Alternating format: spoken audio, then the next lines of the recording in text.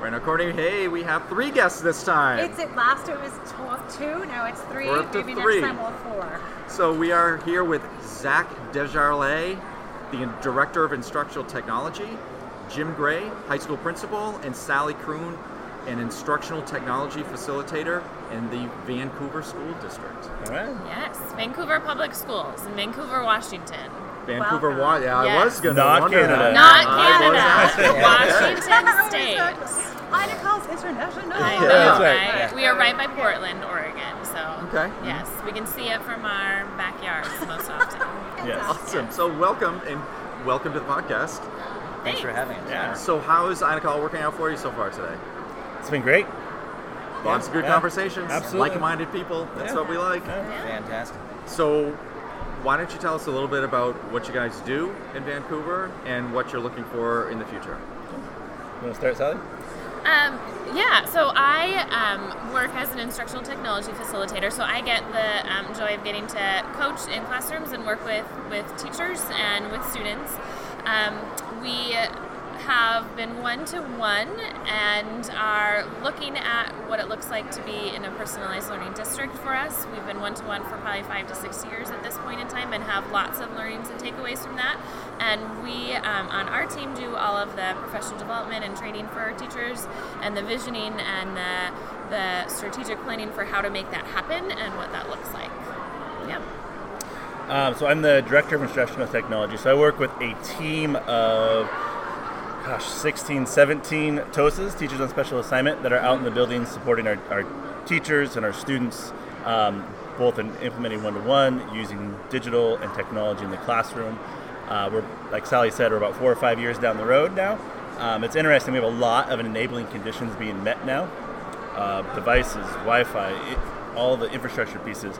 And we're now finding a big rub or tension now in the shift in instructional practice, Yes. which leads us into this blending and personalized world. And I'm a high school principal, Skyview High School on the north end of Vancouver, about 2,100 kids. Really just trying to take away strategies that would help us develop a better plan to better serve our kids in our community for the future. So you mentioned something earlier about a vision and helping your district with the visioning process. So how is that working for you? What are some of the barriers that you found, or what are some of the positive things that you can take away? Can you explain that a little bit? So vision.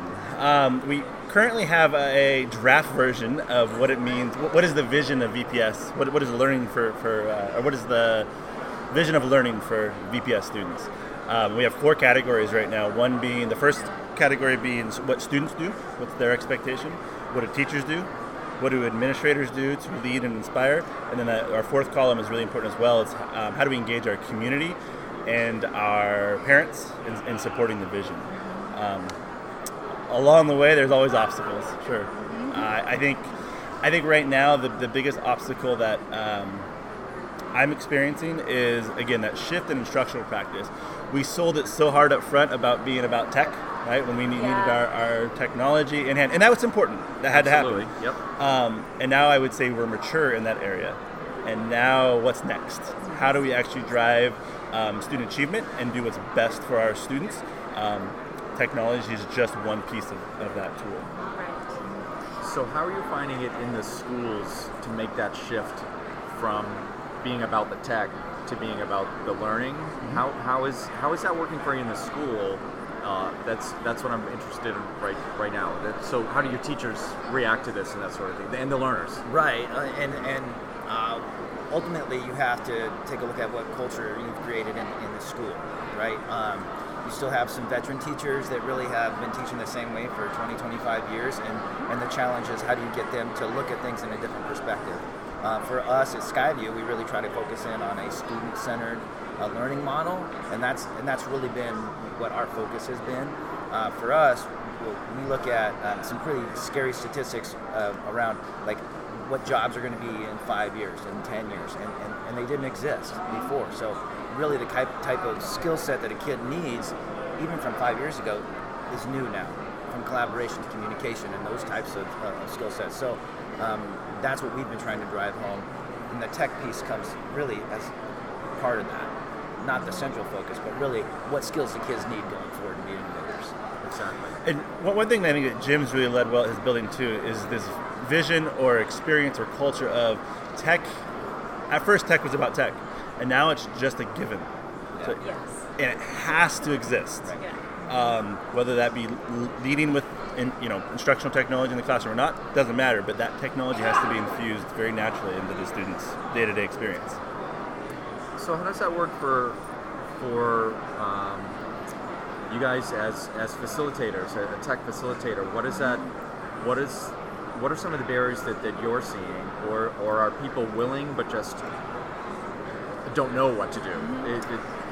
And there's a difference between the two, right? You've got the unwillings and you've got the Yeah, there's definitely a huge difference between the two, and there's a continuum, and there are those early adopters who are absolutely ready to dive in and are continually refining their classroom practice regardless of what they do. And oftentimes, as a coach, those are the most exciting ones to work with because it takes a few questions or providing opportunity and access to a few resources or showing them possibilities, and then they are off and running.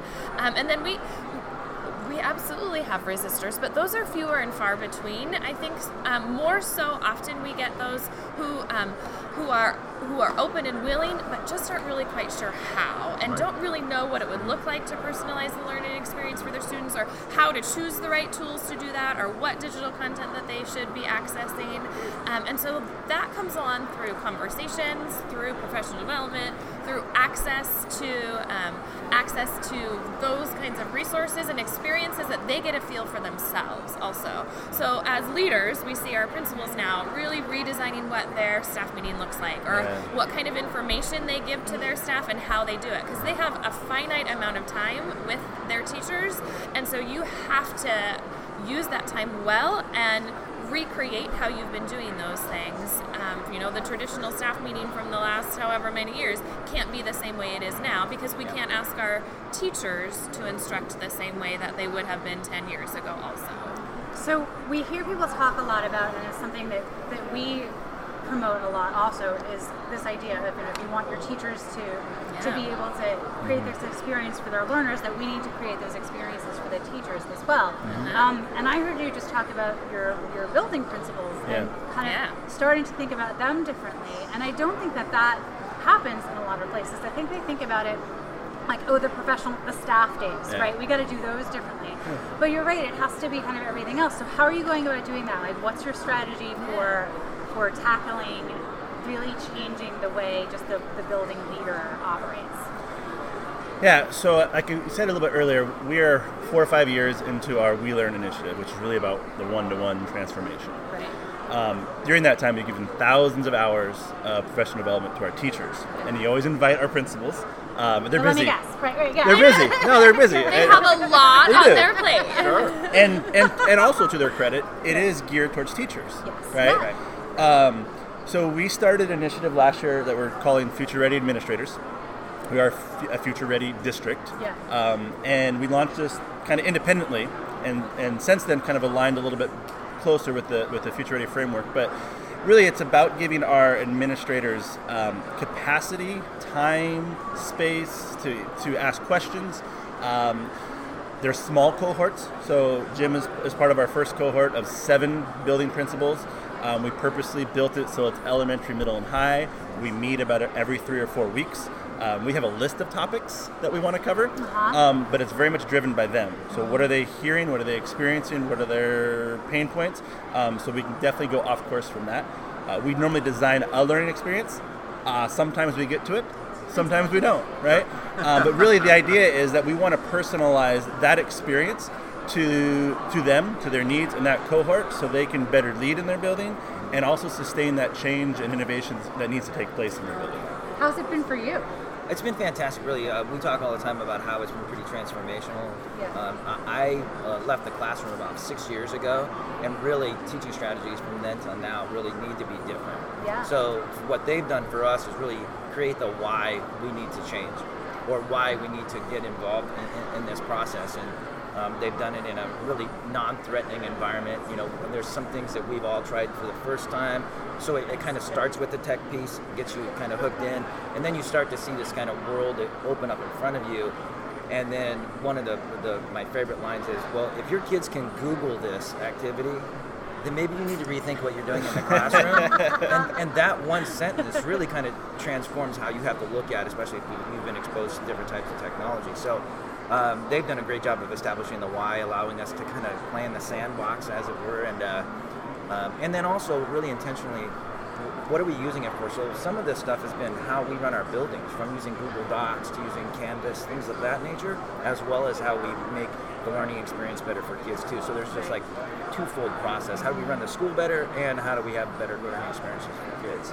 I think one of the keys that you guys have talked about is, you said it earlier, that principals are busy.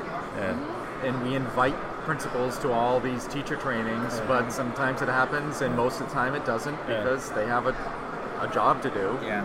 But making it intentional that the principals are part of this, that's the part where I think we miss sometimes. So we focus on the kids, we focus on the teachers, we try to build that vision, and there's always that principal layer that just kind of gets forgotten about because they have an insanely busy job. And I think oftentimes there's an assumption that as a principal they are well versed in all of this already. Right. And that's a misnomer. And not to say that every administrator doesn't have exceptional qualities, but leading for innovation and leading for a new kind of classroom right now, they might not have that skill set and expertise because things have changed. Exactly. The paradigms are different right now. And so through our work, and what we get to do is create opportunities and spaces to have conversations and to ask questions and to sit down and look at, okay, what do I need to do, and what are the exact how-to steps, but also what are the bigger questions to be asking, and what kinds of conversations to have with staffs right now, and to look at how to take your teachers and move them forward. One of the things I appreciate about this group so much is that we led with technology, selling it as, hey, do you want to come learn how to do X, Y, and Z? And they all want to, so that was an easy in. We got them in, and I knew we were going to get to a point where we're talking about the deeper question of leadership and the why and the change management and innovation. I didn't know it was going to come as fast as it did. So these principals are ready and eager and wanting that engagement. Yeah, you're quickly faced with really two scenarios. One in which, oh my gosh, we can do this, right? We can. The potential is there, and then you also have the secondary question, which is, oh my gosh, we better do this, because if we don't, we're going to be left behind. You're feeling the pressure. Yeah, we've gone to a couple different conferences in which, even though we've done a lot of work and it's been great, we often feel behind, even though we get to have good conversations. But the pace of learning is quickening, and we need to catch up, really. So you all are presenters, and so your session is tomorrow? Tomorrow, yes. What time? 10 o'clock. 10 o'clock tomorrow? Yes. Cultivating Future-Ready Administrators is the title. So, yeah. I wish I could go. I think we're probably podcasting, but I kind of want to go. Tomorrow at that time we're actually presenting. Oh, competition! Time. Oh no! Oh no! What are you gonna do? Oh well. Conflicting. It's a hard one. Yeah. It's a hard one. It's a hard one. That's a new conversation that's happening, is how to prepare our leaders. Yes. So on that note, what would you all present as the biggest do for preparing leaders to be future ready and to foster personalized learning? You want to start? I know, right? So I think our biggest thing is that we absolutely have to include our leaders in the conversations and prepare them to lead in this particular way. We can't just assume that our administrators and our leaders have that skill set and know the answers already, and not that we are giving answers by taking them through these kinds of scenarios, but it's a place to explore, and we've got to include them in that.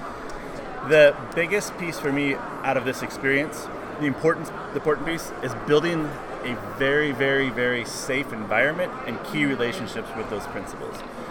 We couldn't have got where we got as quickly, or maybe at all, without having that layer of trust there. Them being open and willing to engage with one another and each other. I've seen conversations take place there that I don't think would take place anywhere else. And as a principal, I would say establishing the why this work is important I mean, without that, you're always going to run into resistance. So understanding that the way things have been done for essentially the last 100 years, it's not going to work anymore. It's just, you're going to be behind quicker than later. So establish the why, and that really takes care of the rest. Thank you all so much. Yeah. Thank This you. has been a fabulous Yeah. conversation. Thank you. Thank you.